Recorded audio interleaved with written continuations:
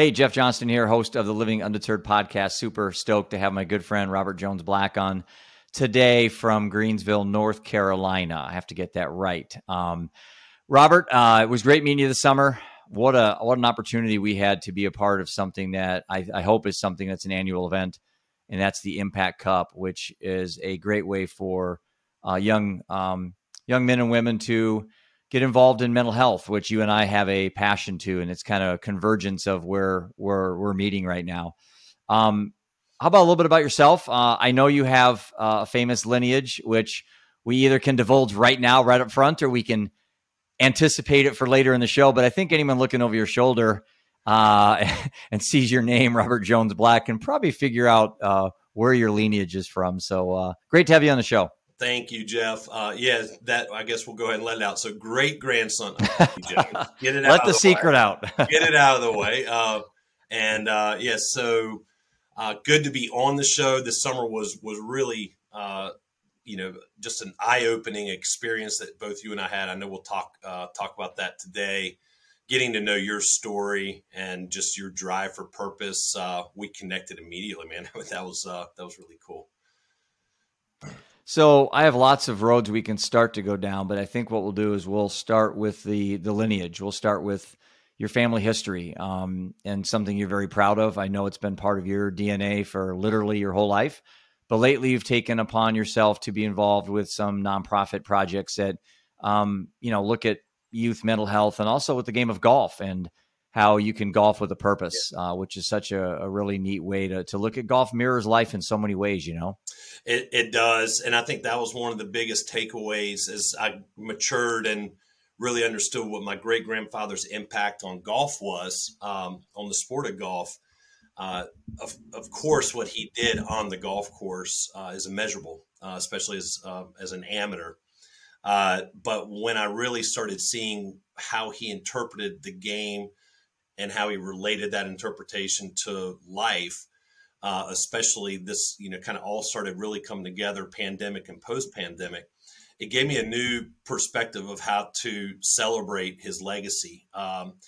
As a family, we've got commercial properties and things of that nature. We've got, a system in place where the corporation called Jones Heirs actually owns the intellectual property that maintains all governance of the use and likeness of the name and image.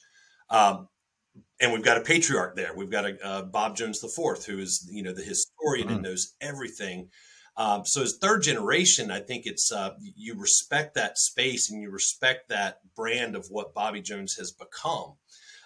But I just saw a different piece there and a different motivation for me to say, I will never have his golf game. Let's go and get that out up front too. I will never have that golf game. Every now and then you might see a lucky shot that looks like I have the golf game, but I don't. But I just saw something there where just that connectivity between golf and life. I was like, I think at the time trying to think about starting a charity, I was like, this is such a great backbone and such a great influence to start the whole process. So yeah, it's pretty fascinating. So you've got this attachment to obviously the game of golf, but now it's kind of gotten into mental health. Let's talk a little bit about why mental health drew you in and kind of, I know we all have mental health challenges. I know yours. You've talked at length publicly when I was down there, and obviously mine. But here we are, two middle-aged, men in America, and we struggle with mental health. You and I both do. And I think talking about it can make other people appreciate it and can relate to what they're going through. Yeah, right? No, for sure. And it's scary. I mean, it's frightening to kind of come out that way and then worry that people can interpret a mental health, we'll call it struggle, something that we address every day, as being a weakness. And so, this year was when I really, kind of did decide to start writing about my personal, battle with mental health, which has been anxiety and panic attacks and some depression and everything. There was a point of time. By the way, your writing's great, man. You are phenomenal. Whatever you lack on the golf course, you pick up with a pen in your hand. So, well, Very good. I love reading your Well, material. and likewise, I think, yeah, we have so many things that just kind of clicked when, just on this introduction. And we both have an ability to understand the power of words, and Hmm. used in the right context too many times in today's world. And I think a lot of what we see on the mental health side is the wrong use of the power of words. Uh, Yeah. there's a guy that I follow, that's actually a big part of the story of why I decided to start a charity. His name's Brooks Gibbs, and Brooks goes around the country and he speaks about bullying to schools and everything. Hmm. And one of his points is we as humans have given words too much power. It used to be sticks and stones may break my bones.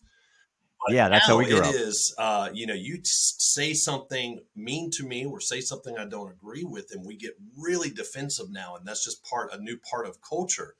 So it's good to Right. use the power of words in a positive way. I think that's probably the best way to look at it. And then hopefully over time, we start understanding that, just the responsibility of what comes out of our mouth or what is typed onto a social media board. So, yeah. Yeah, it can be really impactful when you look at not just the words we choose to communicate with each other, but the words we tell ourselves. So, for example, yesterday, I didn't feel like I really didn't feel like working out. I didn't. It was one of those days, which isn't abnormal at 56 years old to not feel like running for an hour and a half on my Yeah. elliptical. And instead of thinking, I have to work out, to maintain my health and my coping mechanisms for mental health, I thought I get to work out. There's people in hospitals right now, people in wheelchairs. There's people that, like my dad, are 90 years old that he can't run for an hour and a half. So my running is for all those people that can't do it today. So it isn't just the words that we reframe that we use with each other. It's the words and the stories we tell ourselves that are probably more impactful. Instead of saying I have to diet, how about I get to eat healthy? You Yeah. know, I'm better versus bitter. You know, do things happen to you or do things happen for you? These are stories we can tell ourselves all day long. And I think they go a long ways into empowering us to self-assess our own mental health. And at the end of the day, have a better quality of life, I mean, and just those examples you just gave. I mean, look at the slight manipulation of Right. word structure and sentence structure, and how much power and definition changes within that. Um, and if anybody's kind of going, all right, these guys are over here talking about sentence structure and words, what does that have to do with mental health? That's again, my point is everything. I mean, absolutely everything. Everything. And that's where some of the initiatives that I know Generation Next is passionate about, and Living Undeterred Project is passionate about, and some of the other projects we're working on are ways that adolescents can self-assess their own situation Yeah. without it coming from adults, because we know when we tell kids not to do something or how to do something, that's a whole different mindset than if we show them how to do something. I tell adults all the time, if you want your kids not to drink, then you quit drinking. If you want your kids not to be swearing a lot, then you don't swear. And I think as adults, we really have to look ourselves in the mirror and say, what intentional life are we leading that we can impact the generation behind us? Because they're looking at us, Robert. Their eyes are wide open.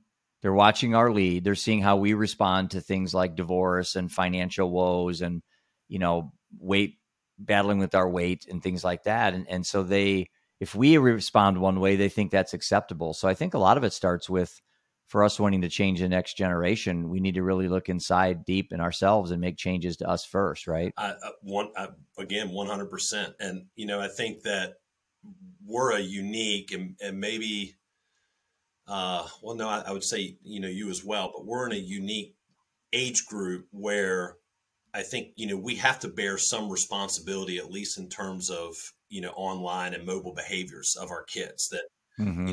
we see this pointing happening all the time about kids are, faces into the iPads and way too much time Yeah. consuming that. And I think it was, kind of an anomaly on how that got set up. And this is personal opinion only. I don't have any, research or anything supporting this, but, to me, I think our generation and our age group, we saw the birth of this ability to go from of phone call communication, fax communication, and things to eventually got to email, to then this mobile device came out, the flip phones with the, pressing the 1, 2, 3 buttons to do the text messaging, to the smartphone. And then when the smartphone hit and we all of a sudden had everything that was on our desktops and laptops and everything was now sitting in our hand, we were fascinated. We were the ones that were sitting there going, this is just absolutely unbelievable. This is, changing my life. I can now check in on anything at any time. And I think we were kind of the first to set this, I guess, normalcy in life, to have our faces in a phone or in a mobile device. So naturally, now we're seeing the age group, the kids that were 5, 6, 7, 8 years old during that time frame, that early 2000s, mid 2000s time frame, now becoming adults. And now we're seeing what the long-term repercussions of that disruption of proper development is. And so I always say, look in the mirror first before we start saying that this is the lost generation, or that they are doomed in the future because they have no social skills and all these things. We kind of created that because of our own fascination. And now I think we have to, as adults, understand that ourselves and say, okay, let's get past the fascination. We now understand that there's got to be a responsibility that comes with this. And let's start that process with kids. And not to say that technology and social media are the only issues that are, kind of causing this disruption, but it certainly, I think, is a key indicator. And I think in 10 years, we'll see the research that proves that. So Generation Next, let's talk about that project, the nonprofit Generation Next. Where did this come from? What do you guys actually do? And how do you see it impacting adolescent mental health? Loaded question. Loaded questions. I know, but I gave you the easy ones first. So, I have to, when I tell this on the creation and the origin of even getting into this space, I go all the way back to pre-pandemic, because I think the pandemic was really kind of, for a lot of people, was the eye opener. And then unfortunately for a lot of people was a major disruptor. But pre-pandemic, I'd started my company in 2016, and I was working on licensing and representation of brands. I started that obviously working with my family and the Bobby Jones brand. But I picked up a client, a fascinating client, Evander Holyfield, 4-time heavyweight champion. And we worked all through 2019 on kind of what does the future of Evander look like. And to keep it short today, what we were focusing in on going into 2020 was Evander being positioned as this mentor for youth. Number one, because he grew up essentially, I don't want to say raised, because his mom did a fantastic job of raising him, but he spent every single day after school in the Boys Club of America in Atlanta, Georgia. And so he has this natural ability to mentor. And so we wanted to see him really take his focus away from being so charged on commercial opportunities, which obviously make the money, and I understand that, but really to enhance his brand and be that mentor figure, because he's a great speaker, especially to an age group of like 8 to 15. As we entered the pandemic area, we were having some significant conversations with some of the nation's biggest social and emotional learning content creators and distributors. And we were hearing this over and over and over about how big this problem is, and it's not being talked about. Pandemic goes into full force. Any hope by Evander that we were going to have a big commercial year quickly eroded, because we lost, in the month of April, we lost every public speaking event, every appearance fee, all of that disappeared. And it just became about what can we do with the foundation and what can we do with this charity? So as we're working through that, and we start this hashtag campaign called Unite for Our Fight. And this is when everything was shut down and celebrities were going online. And it was really kind of an interesting time, looking back on how many people were trying to rise up to keep the spirits of everyone else, positive. Right.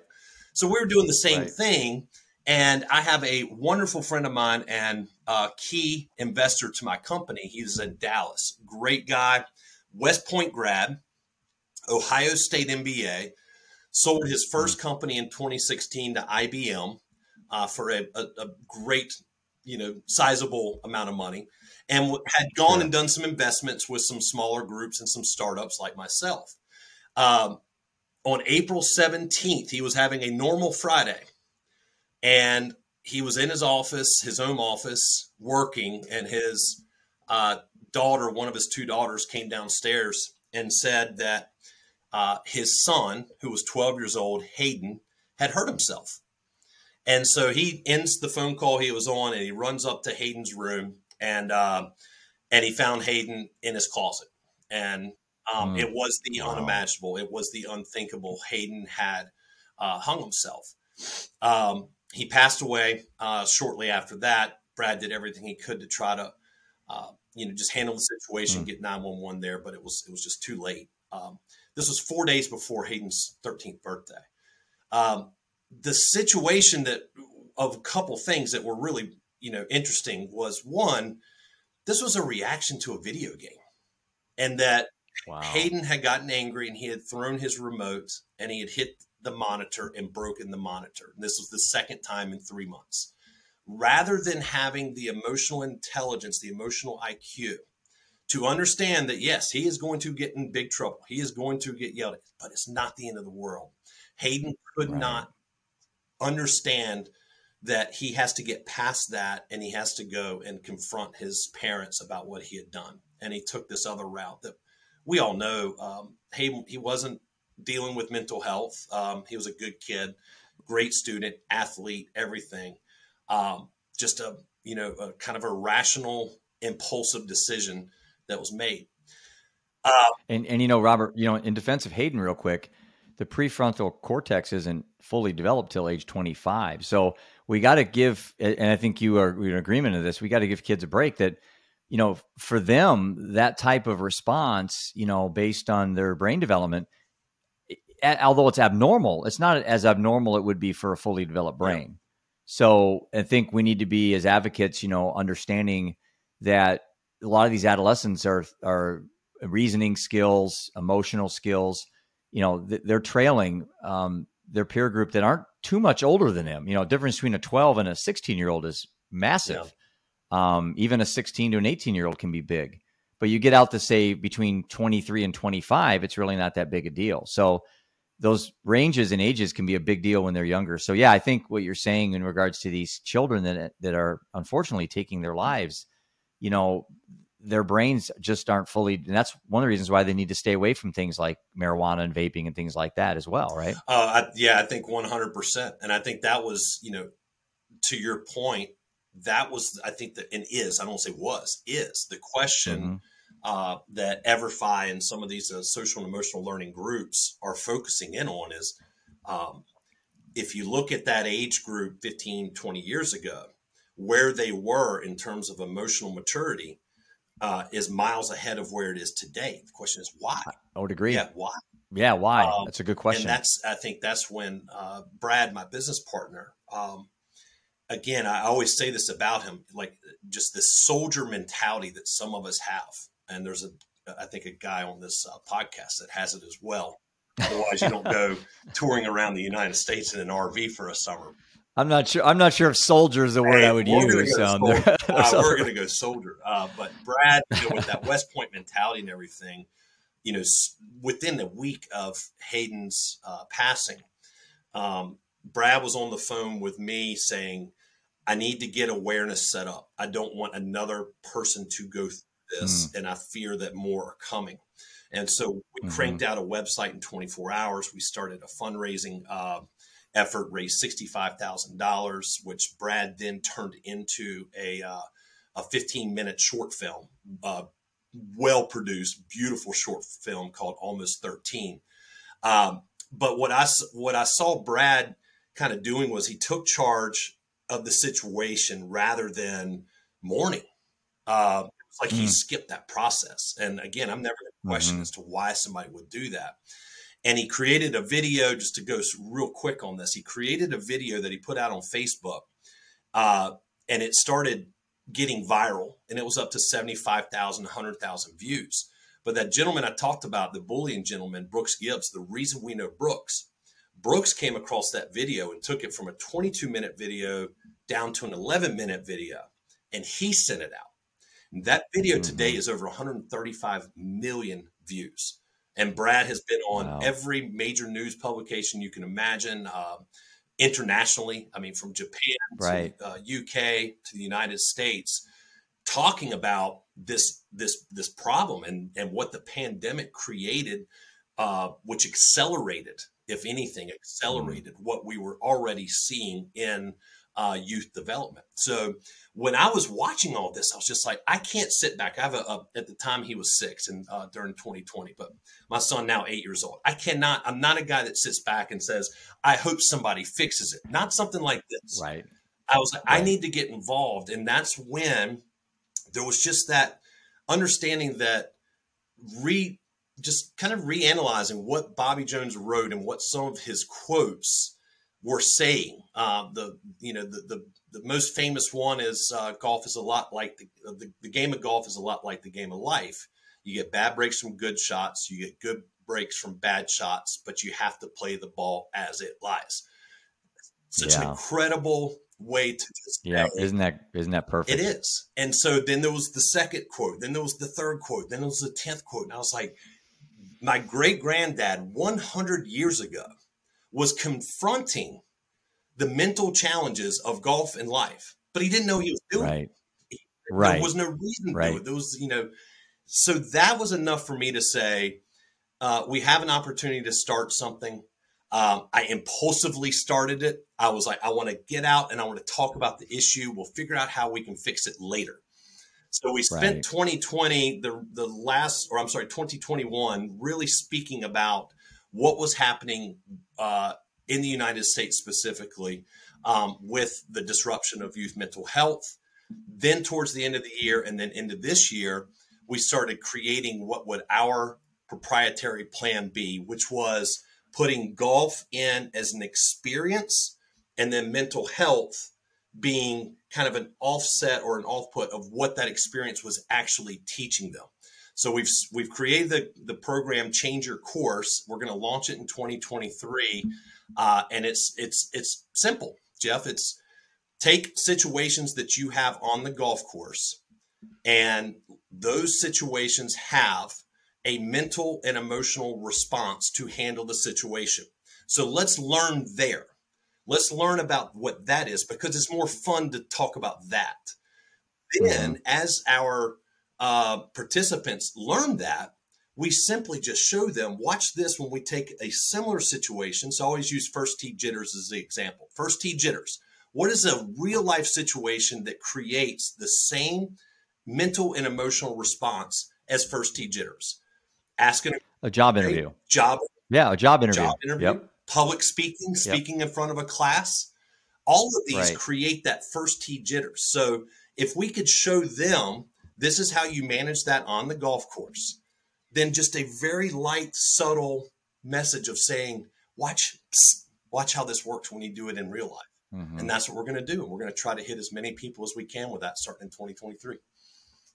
I love it. I love any project that can utilize the mind, because it's been a big help for me in dealing with what I went through is reframing, looking at a relatable situation. So, for example, when Seth died and then followed up by Prudence, we were able to use what happened to Seth and how we went through that as a template. What we did wrong, I drank for 14 months right after he died, which in hindsight, that was a poor way to cope. And then what we did right, we did the AJGA leadership links, reached out to Kevin and Beth, and those were good decisions we made. Raising money through Birdies for Seth, setting up a scholarship. So we took that opportunity that we had through death to look at both good and bad decisions, and then try to replicate more of the good ones next time we were given the same situation. Almost like when you go to the first tee on day 2. You go to the first tee on day 3. I mean, you're going to replicate these things over and over. And if you can get your mind to kind of, I don't want to say work like a machine, but you know darn well that the best athletes in the world, that's how their minds work. They're almost emotionless. And if there are emotions, they're the good, positive emotions, not the negative ones. I'll tell you a funny story a true story. A lot of people are not aware of this. I'm going to tap back onto the Bobby Jones piece of this. Right. Perfect. So yeah, he started becoming obviously very well known as a junior when he was just 11 years old and started entering tournaments down in the Georgia area and competing, if not winning, against people 2, 3, 4 times his age. So by the time he hit what I consider to be out of the junior, we'll call it the junior golf career and into the true amateur career, he was constantly sitting there at second or third place. Go all the way back to like the 1920 timeframe of the majors that he was just doing United States at that time. He had not yet crossed the ocean, but he kept finishing out, not winning, and finishing second, third, fourth, and things of that nature. There was an incident, we call it the lean years and the golden years of his career. And the lean years were pre-1923, where he had a situation where he was in a tournament and he had a really, really bad temper. Growing up as a kid and through his junior golf, that was a known fact about Bobby Jones. But he had a situation in a tournament where he got mad, threw his golf club, it ricocheted off the ground, hit a woman in the leg, cut her leg wide open. And so after the tournament, he received a letter from the president of the USGA, and it was a 1-strike letter. It's like, that's your 1 strike. Do anything like this again, you'll never play in a USGA event for the rest of your life. Wow. So Bobby Jones took that time and he concluded 2 things. Number 1, I cannot have a bad temper on the golf course anymore. I will not be allowed to play. So he wrote a very nice letter back saying it would never happen again. But to your point, the emotionless piece of an athlete, he also adopted a second piece to that. I'm also not going to show happiness, excitement on a good shot or a good tournament or a win either, because what Bobby felt like he was doing was he was opening a window of himself to who he was competing against. When you're making these outbursts and when you're showing your emotions outside as an athlete in a competition setting, you're giving the other person or people a lot of information about where you're headed. Oh, yeah. So is it any coincidence that he makes that switch? It was actually, I said 1923, 1922.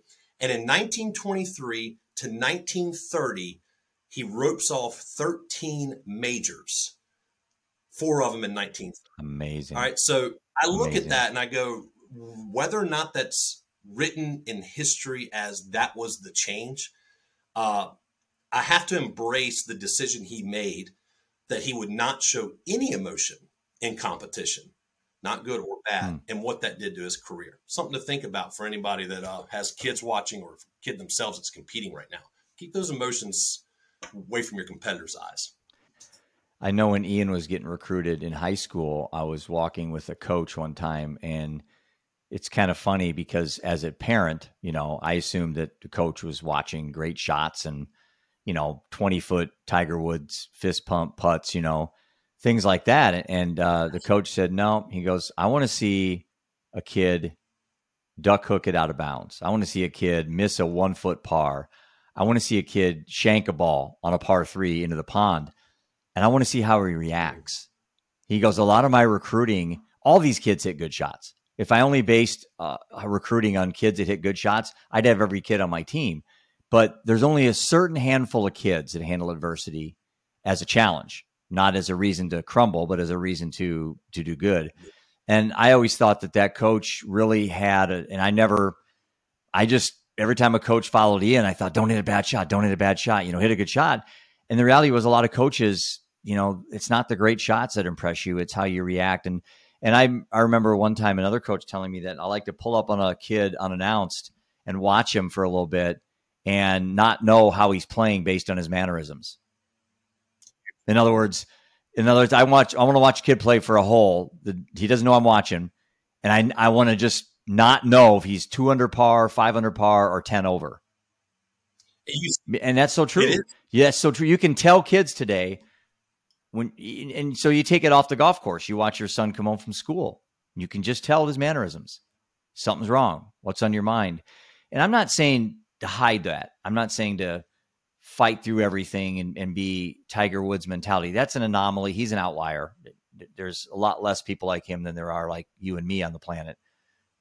I think, though, it's important, though, as a parent and as a mental health advocate, that we're very observant to how a child behaves in front of us, their behavior, because it could tell how their day's going fairly well. And even knowing some kids are predisposed to be kind of always a little bit sulky, a little bit looking like they're down. So you got to kind of adapt to each child. Absolutely. But yeah, there's just so many golf parallels and metaphors that go into life in general, not just for adolescents, but for all of us. Life is life's just like golf. You hit the ball out of bounds on the first hole. You can't call timeout and substitute, right? You can't. There's no halftime. There's balls in competition. No, there's 15 minutes at the turn that you get to grab a ham sandwich and a Diet Coke on the way out the clubhouse. But yeah.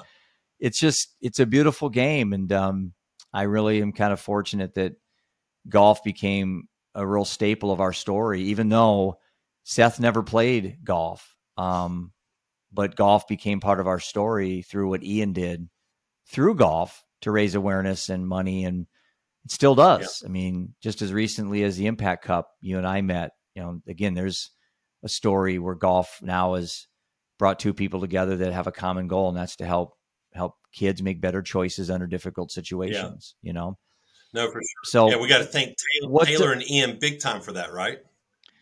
Yeah. I've been talking to Taylor since the Impact Cup, and I'm really trying to get her to be involved in some of our projects, and you as well, to take this to another level, because I'm tired of people dying. I'm tired of people being unhappy in a time when we have more abundance than any humans have ever had in the history of us. We seem to be the most disconnected with ourselves. And there's a lot of blame to go around, right? I mean, we can point the finger in a lot of directions, but at the end of the day, we look in the mirror, and that's the only person looking back at us is really the only person that's going to get us out of this problem. We can't wait for the government. We can't wait for our employers. We can't wait for, whatever we're doing to fix our problems. We have to do it ourselves. Yeah. And so a lot of mental health advocacy is trying to figure out, what the heck, where do we go wrong in our mental health, and how do we get out of it? That's interesting. Soon after the Impact Cup, I reached out to a former teammate of mine. I played soccer at Appalachian State, and which is so great now that I can say I love it, man. They've been awesome. Yeah, but I just remember them knocking off Michigan like 20 years ago. Michigan, and then the A&M kind of renewed it. But crazy. Yeah. It's a great school in the North Carolina mountains. Beautiful school.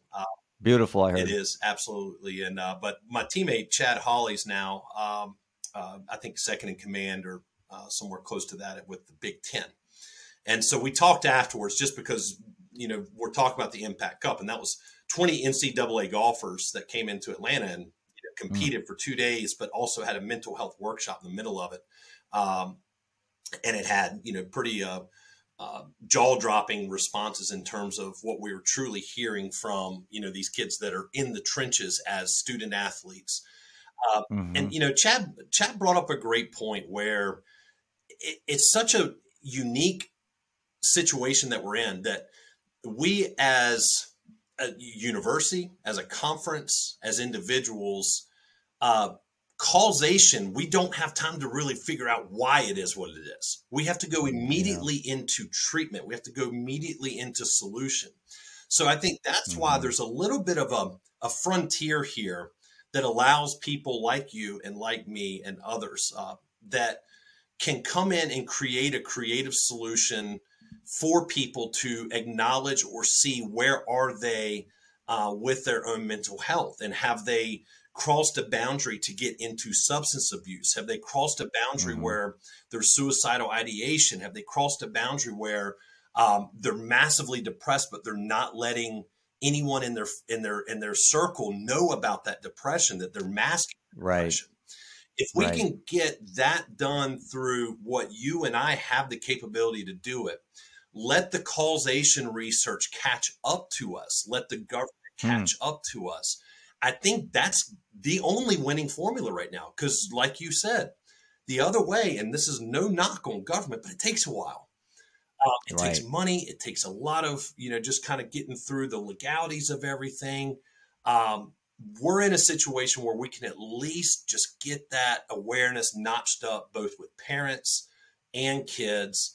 And that will ultimately, and I have seen it, and I'm sure you have seen it or heard it, it saves lives. People stop. They go, my son, I see some signs, or that son themselves or daughter themselves saying, okay, I'm not okay. I'm going to go talk to my parents. That's what you and I have the ability to do right now, because we don't know why. We just know that there needs to be some treatment out there. Yeah. 800 Americans a day die from suicide, alcohol, and overdose. And that's a death statistic. Think of the families where death hasn't come into their house yet. That's in the millions. So I think as an advocate, it's easy to focus on the deaths, because that's how you kind of weaponize causes. That's how you you bring attention to things, by showing pictures of deceased people. But the reality is far more people are living through addictions and substance abuse and mental health issues and are dying right now. And, you can't save the dead, but you certainly can do a lot to get those people that are really struggling so they don't end up a statistic like Seth and Prudence and so many other people. A day doesn't go by, and I'm sure you're in the same boat, Robert, where you meet somebody for the first time, okay? And you share your story. You talked about the time I saw you speak down in Atlanta. You talked about your personal struggles with alcohol. I don't remember if there's any other substance use issues, but you talked about your mental health concerns. And I think in sharing those stories and becoming, human, people can look at you and say, well, there's a successful business guy. There's a guy that, probably, was born in a pretty good situation, how can this guy, and the reality is, hold on, stop. It happens every day. Anthony Bourdain, Kate Spade, Robin Williams. I mean, it happens every day. And it doesn't really matter how much money you have, what color you are, what lineage you're from. These thoughts make you human. And so we need to figure out ways we can give our adolescents this huge quiver full of arrows with as many possible coping mechanism tools we can give them, and then tie it all together through some type of a planning process, which is what you and I talked about the other day, which I'm excited on some of the initiatives we're working on, which, certainly would enjoy getting your passions involved as well. But there's a lot of us out there, Robert, and that's why the podcast has been very meaningful for me, is I'm meeting a lot of people like you throughout the country that have these agendas that are altruistic. Yeah. You want to help people sincerely. Yet how do we do it? Where do we do it? When do we do it? What's the most effective way we can do it? You see, the biggest thing we have competing with our kids today, and I could ask you this question, about, raising awareness with drugs and raising awareness with, alcohol and all these things. That's not what we're fighting against. Those are secondary distractions. We're fighting against their attention spans. That's the true enemy right now, is how do we get kids to actually pay attention to what's going on in their lives, and then self-assess, and then be autonomous. So make their own decisions and understand the impact of consequences. But I think we're distracted by trying to focus on drugs and alcohol and all these, could be actually symptoms, not causes, like you said. Right. We spend time, I don't know. I think sometimes we spend time in the wrong areas that we should be spending our attention. And our attention should be spent on children's attention. How can we best serve them by getting them to pay attention to what's going on in their lives? And that is the challenge I think you and I have in front of us in designing programs and processes and platforms that can help kids. How in the heck do we get their attention?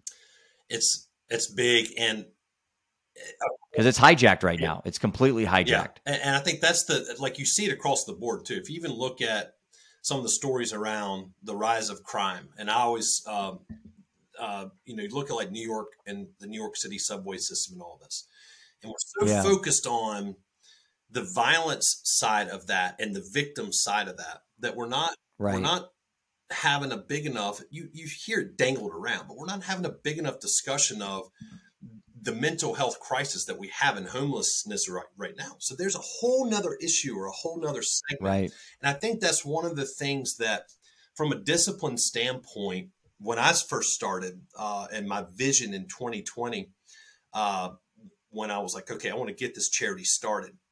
And the early part, as I was trying to figure out messaging, was one, I said, I'm not going to be a golf-focused charity. I refuse. It's a universal problem. The solution is not in golf. It's in the schools, right? And I saw that, and I was like, before I knew it, it was like you're trying to fix this massive worldwide, I'm going to say over 1 billion people in general that are suffering with some sort of mental health disorder. Instead of, we have to pick where we can be powerful and impactful. And I think that's one of the things where, if we're able to do that, then we can stop ourselves long enough to understand what is that attention span that our audience is going to have, and how do we make that attention span longer. We will not be able to, in our lifetime, be able to solve this attention span issue. What we have to, I think, learn to do is, how do we adapt messaging to fit into that attention span? And does that start showing some progress?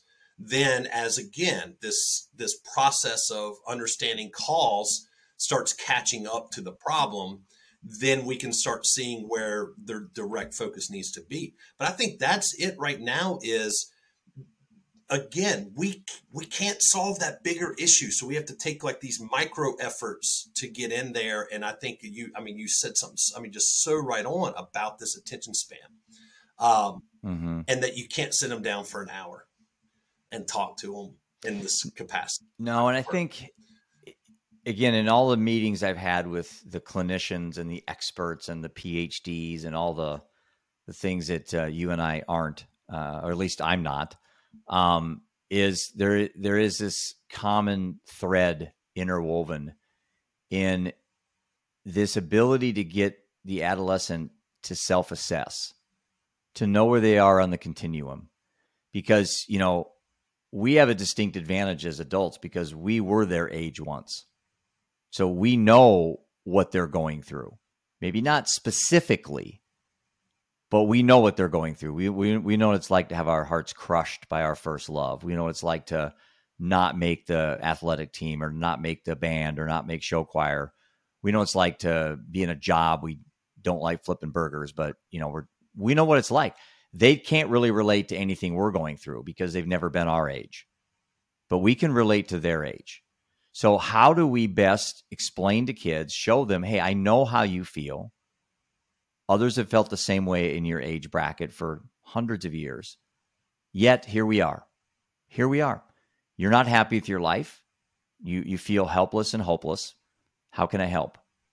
And I think that is what pulls at me every day is, as a parent, how can I help? What can I do to get kids to look at life from a different lens than what they're currently seeing it as, which is a brick. It's the end of the road. If you just randomly sample most 18-year-olds in our society, they don't have any purpose. They don't have any meaning. They don't have any spirituality. They don't have any, calling in their life. I'm not saying I did, Robert, at that age. Matter of fact, I know I didn't. Yeah. But I wasn't distracted. I mean, I could go out in the woods and we could walk with my brothers down a creek and we could look for frogs and snakes and we could play cowboys and Indians and we could, be out on a nice fall day and never be inside our house. And now kids, I got this nice big backyard here with 5 or 6 houses around me. And the last time I've seen kids play in the backyard, it just doesn't happen. That's what's kind of missing, is this connection to nature, connection to the universe, to Earth. We don't have it. And it's sad. It's tragic in a way that kids today now are just kind of conformed to this, almost being zombies in a sense. And maybe that's why they're so lost, because they really are lost. I think there's maybe some sort of disconnect. And to your point, especially a 16-year-old, I don't expect a 16-year-old to tell me what their purpose is, right? But right. Things like spirituality, things like family nucleus, and these supporting physical interactions that we have, I think were what helped hundreds and thousands of years of humans just kind of have that understanding and appreciation and value to life. Somehow that value has gotten diminished or just disconnected. What is that value to life? How do I understand that something that seems earth shattering at 16 years old will have zero impact when you're 40? Yeah. And we mentioned purpose, and you're right. That's a heavy word for a 15-year-old. But what about motivation and desire? Those are translatable words that we could implant in kids, saying, you're not going to understand existentialism. You're not going to understand meaning and purpose. You're too young. But you know what motivation is. You get up in the morning and you kind of you brush your teeth fast, you eat fast, you kind of go, you're excited about your day. That's the equivalent of an adult having meaning and purpose, Well, I think, or desire, that feeling inside of you that you want to do good. You don't really know why, but you're driven to succeed. And so how do we, if a kid doesn't have that, how do we how do we put it in them? I don't know. I'm learning this stuff every day, man. That's the absolutely impossible question to answer at this point. Right. I go back to the beginning of this conversation and how you were manipulating word structure. And I think that is probably one of the best examples we could use to talk about the mental state of a 12, 15, 16, 18-year-old is they just, how do we get them to just change the structure of how they are perceiving life? Again, I know all of us grew up in the future always seems uncertain. And you can go back to the 70s and everything, and the 60s and 70s of that peace love movement and everything. And that was, responding to so much change happening in society at that time. Then, like I grew up in the 90s from teenager up through, mid 20s. And the 90s was kind of like this rebellion, redo, independence and everything. But we had all what I'm talking about right now is kind of like what you're saying. It was that motivation. It was that purpose where I don't have a defined purpose, but I have a reason to get to graduation day. I have a reason to either you can see a future. Yeah. You can see a future. And you see where you fit in that future. Right. I think that's, again, adults have to take some responsibility here and say, we're painting a really bad picture. We are. And we're painting that picture. And social media is not helping at all. It's so bad. And I think to go to your sentence structure at the beginning, it's just changing one or two words where this isn't a problem. It's an opportunity. Perfect. This is opportunity that we are looking at. You have opportunity to course correct. You have an opportunity to innovate climate change. You have an opportunity to learn how to merge and blend technology, AI, all that. Whether we like it or not, that is the future. But it all has a responsibility. It all has moderation. So that this generation coming up, if the messaging to them from us was, look at the opportunity you have. You are literally going to take the human race onto a path that in history we've never seen anything like this happen. How exciting. Instead, turn on the news. What do you hear? It's doom and gloom. The end of the world's coming. There's no hope. The climate's killing everything. And you younger generations don't get it. Well, if you're told that enough, what's the result? You stop believing. Well, better yet, let's say little Robert's a little hyper in 5th grade, which I'm assuming you probably were, 5th or 6th grade. This Robert? And you. I'm talking to you now. You can't keep your pen inside the circle. I know. I'm a therapist. I plead the fifth. But So mom and dad are concerned about little Robert, so they take him to the doctor, and the doctor says, well, he's got attention deficit disorder. Here's a thing called Strattera. Just take it. It'll be fine.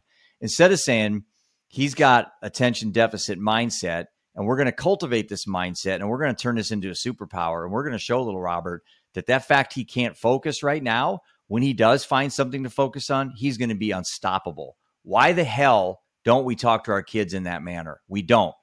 Because we're lazy as adults, we're lazy as a society. We want fast answers, quick responses.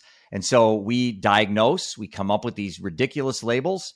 I think every single human being has attention deficit. It's a spectrum.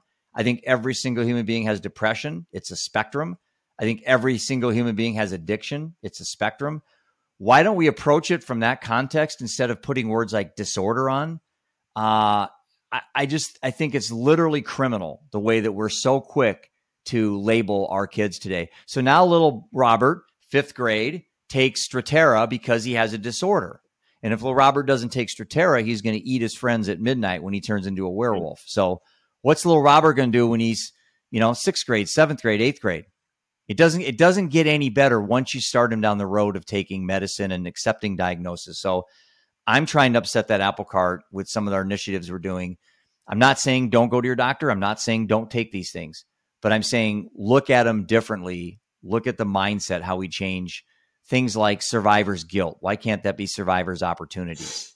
Why can't we do some free, inexpensive, non-pharmaceutically designed alternatives to, let me just ask you this question. If what we were doing was working, we wouldn't even be having these conversations, right? You wouldn't be working on your initiatives. I wouldn't be working on mine. If what we were doing was working, and if 46,000 kids overdosed in 2016, and last year was 108,000. So that's just overdose. Suicides are higher. Alcohol deaths are higher. So, Robert, we have a tough task in front of us as mental health advocates. We have to stop this, mile-size snowball piling downhill at us, and we got to figure out a way to stop it. And then once we stop it, then we got to figure out a way to get it going back up the hill. And that's a tough, tall task that we have, as advocates. Yeah. I think a story to kind of close it out on my side, as this is such an incredible advocate story, but also message to parents. And we hit earlier on just seeing that body language of our kids when they come to the door and everything. So when we launched the website and the video, Brad's video about Hayden went viral, I was personally manning the website. So, there was the opportunity for people to message in. And then we also have Facebook, which was also doing it. Brad handled most of the Facebook messaging. And it was hundreds, thousands. I handled all the website stuff. And so I had one night where a message came in, opened it up, and it was a mom who was thanking Brad for saving her son's life. And here's how it happened. She had seen the video that Brad made about talking about Hayden. And a week later, her son comes in from school. He bypasses the kitchen. He gives her a nod. He heads upstairs to his bedroom. She said in the email, I would have never thought anything of it other than son had a bad day. I'll go ahead and start working on, supper or whatever. But she saw that video and she was like, there's just something in the back of my mind. She said, something in the back of my mind telling me to go upstairs. And she went upstairs and her son had overdosed. Oh, man. And so she called 911. 911 got there. They got there in time. He did have, she said he was in a coma. It's been years, a week, but he survived. Oh, wow. He survived. And then in survival, she said, we are now communicating. That's the point. I think that it's the impact that can be made watching this podcast or seeing something on an article or something on social media that alerts you as a parent to this problem, that this problem is in every household and it hides itself in so many different ways. If it's substance abuse or depression or whatever it may be, we as adults, have to be alert. See something, say something applies to this. Yep. So that was just a really neat thing to see, that just that small thing, all she did was click on a video on her Facebook news feed, and a week later it saved her son's life. And what it did for her is it triggered something to be more aware. And going back to the attention issue I talked about with the kids, adults aren't any different. That mom, and without seeing that video, wouldn't have been aware of what was going on. And so the video got her to be aware. And that's kind of what we're thinking of in these initiatives we're trying to design, is how do we get that trigger when you snap your finger and you're in hypnosis and all of a sudden you go back to whatever you're supposed to be going back to. How do we get kids to embrace technology to enhance their mental health? And at the end of the day, give them a chance, give them a fighting chance. Not telling a kid, don't do drugs, don't have sex, don't go on TikTok. Good luck with that. I mean, darn well, if TikTok was around when you and I were 15, we would be on it just as much as any other kid. And so, you said earlier, we can't pass judgment just because we didn't have that stuff growing up. I know I'd be just like every other kid. So how do we use the one thing that's their worst enemy right now? How do we turn that into their best friend? Yeah. And I think we can. I'm optimistic. I think there's enough smart people out there, business people out there that want to design these things that can make a difference. But again, I think we really got to focus on what we can do to grab their attention, but give them the ability to be autonomous, not tell them what not to do. More importantly, show them with intention what to do, and get a whole generation of kids to start looking at this beautiful thing called life as an opportunity, not a curse, and adults too. We're in the same boat in a way. There's many more adults today that are more unhappy with their lives than were 10, 15, 20 years ago. We have all these things, I know, all these materialistic things that are supposed to bring us happiness. I know. And experience. And I mean, you think about going to a professional football game this past weekend versus 30 years ago, where it was the bare essentials of concessions and the bare essentials, and there was no replay being played up on Jumbotron. All these things. I mean, I'm using a really silly example there, but this is across the board. These were supposed to make life easier. Why are they not? Yeah. Well, you and I are trying to figure it out, and that's why I admire what you're doing. And, I think, like I said earlier, we're kind of on a collision course of working together on some of these initiatives, because there's no downside to putting like-minded people together in a room and give them a whiteboard and say, you got an hour, get to work. That's kind of my mindset, is like, I like to work under those constraints. Some of the greatest things ever solved were doing just that. I mean, I always, I'm a kind of an astronomy nut and space nut. I got that from my dad. So Apollo 13 is one of my favorite films, but I still think that is the example of what you're talking about. I mean, it's like the doom and gloom was those three guys are not coming back. The solution ended up being, just magical and miraculous, of these engineers on Earth creating what they were able to create to, number one, keep the guys alive, and number two, get them safely back to Earth. And that, to me, that's problem solving in a very, fantastic Hollywood way. But that's every single day problem solving, when you say, I cannot see a solution here, but all you got to do is just slow down, get some like-minded people around you, talk it out. Most of the time, solution shows up. Just not. And just going back to the whole tour this summer, that stop in Atlanta was so special. Those kids, Taylor and Phoebe and all the other stops. Just the feeling, just the karma, just the kids. I love being around kids. That's why your nonprofit, the Generation Next, is like a perfect name, because I love being around the next generation. I love giving kids hope, and I love when kids look at me and they go, Jeff, I'm sorry about your story, but I really admire what you're doing. And I look back at them and I'm thinking to myself, I'm just setting the table for when you're at this table and you have a seat, because you're going to lose a mom and dad. You're going to lose a brother and sister. You're going to lose a pet. You're going to lose a grandparents. You're going to lose a loved one. It's 100% guaranteed if you live long enough, either you're going to die or somebody you care about is going to die. So how do you prepare for that? How do you evolve into those frame of minds when that happens? It's an opportunity and not the end of you. And so I'm thinking in my mind that every action I do gives hope to somebody that hasn't yet had to go through. And I hope nobody ever has to go through what I went through. But unfortunately, 800 families a day get that call. And that's not considering cancers and car accidents and murders and all the other things. No. So it's coming. It's inevitable. Something horrific will happen to all of us. So it's like, when it does, what are you going to do?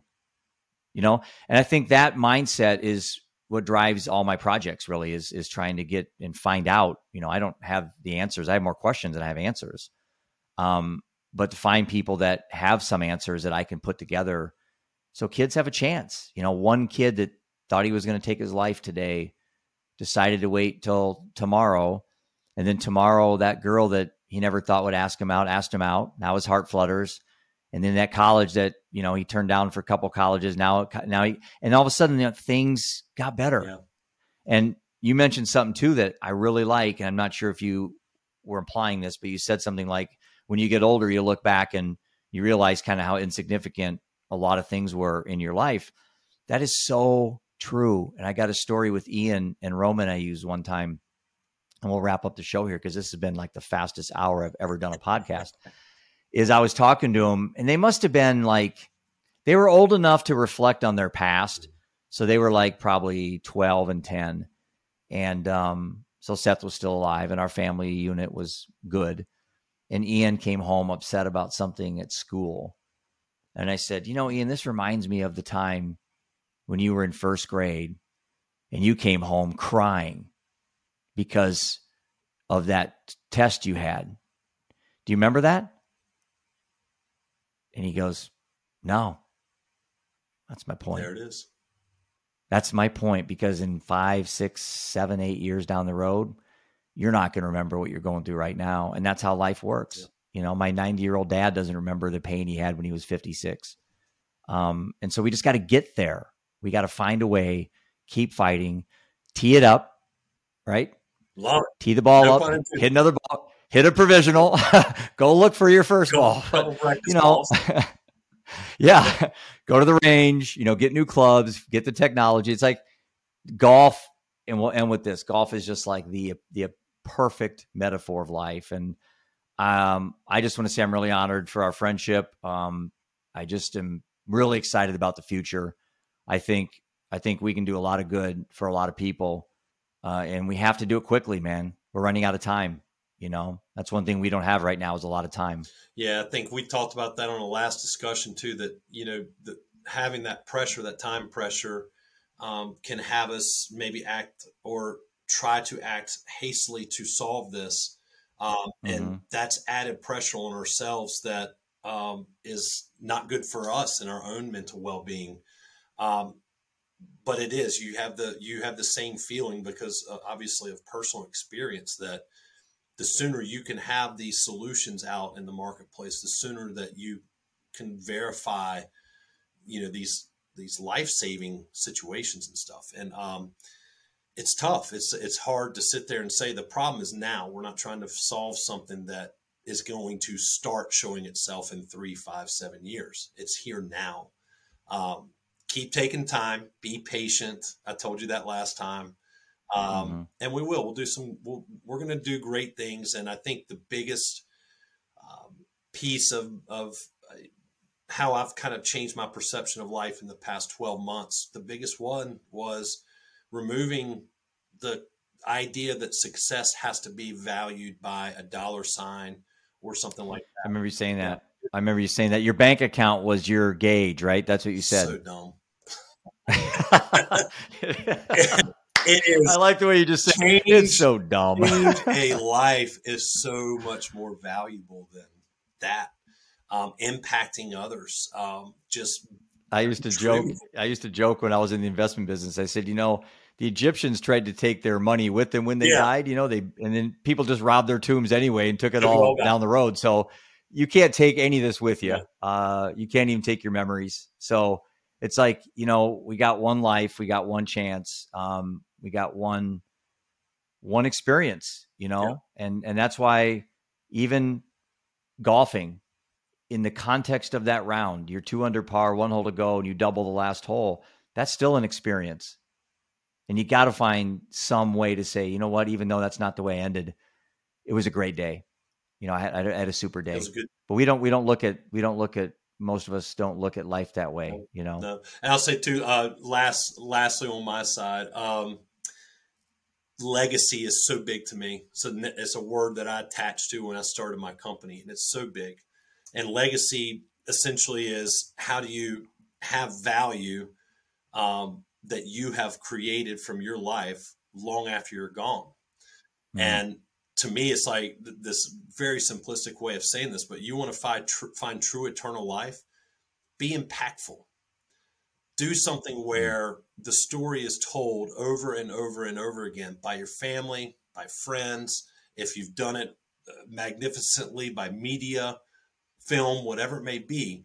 But if you want to have that long-lasting impact, that's what legacy is. And just think, if everybody on this earth lived with that concept of, what does it look like when I'm gone? Because I don't want a week later for everybody to forget that I was ever here.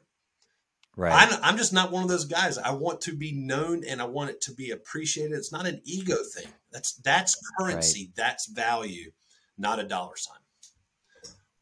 Well, listen, really enjoy the show. I appreciate your candor and your authenticity and everything you're doing to not just continue the legacy of the Jones family name, but your own legacy, and you were very important in talking about that when I heard you speak about, you want your own. That's why it says Robert Black here on my screen. Yeah. Because you've got your own identity. It's tied to the Jones lineage, but it's not really who you are. You're Robert Black, and I admire you for that, because a lot of people hang on to those last names, and they become trust fund babies, or they just they run it out. That you've started your own offshoot of a legacy, and I really admire you for that, man. Well, I appreciate it, and it was just a point where telling and retelling that legacy, that Bobby Jones legacy is absolutely important. But I was like, it can't define who I am. That's a responsibility I have. But if I want to I'm looking at him as if you want to really look at him as like a role model, and I want to say, I want to be like my great granddad, then it's go create something that's yours and specialize in it. And heaven forbid, if whatever that is, if it's mental health or whatever, if I get anywhere close to perfecting it in the same way that Bobby Jones came so close to perfecting this impossible game, then I've done good.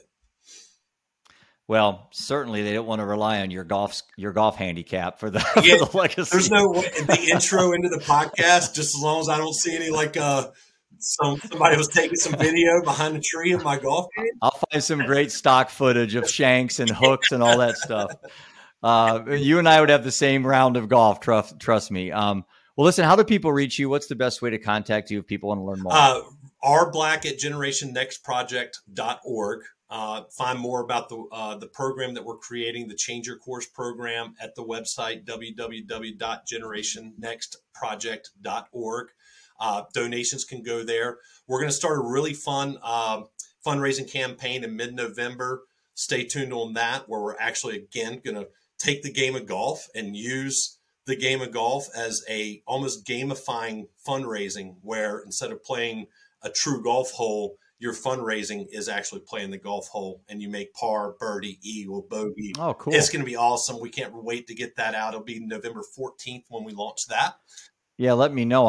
I'll share it on my platform. Get a team put together, and we'll have some great prizes and a grand prize for what team does the best and what individual does the best. But right now, for the next 3 to 6 months, we talked about the dollar signs, but especially when you're on these missions like you and I are, funding is what really excels this. And so Yeah. we're going to spend the next 3 to 6 months really focused on getting the funding in so we can accomplish what we want to in 2023. So, and by the way, Jeff, you got to return the favor now. So we're going to do an interview so that I can put you up on my Substack and tell your story. I love it. Good. I love your Substack, by the way. Thank you. The stories that I've seen so far. I mean, I know you're working on a book too. Yes.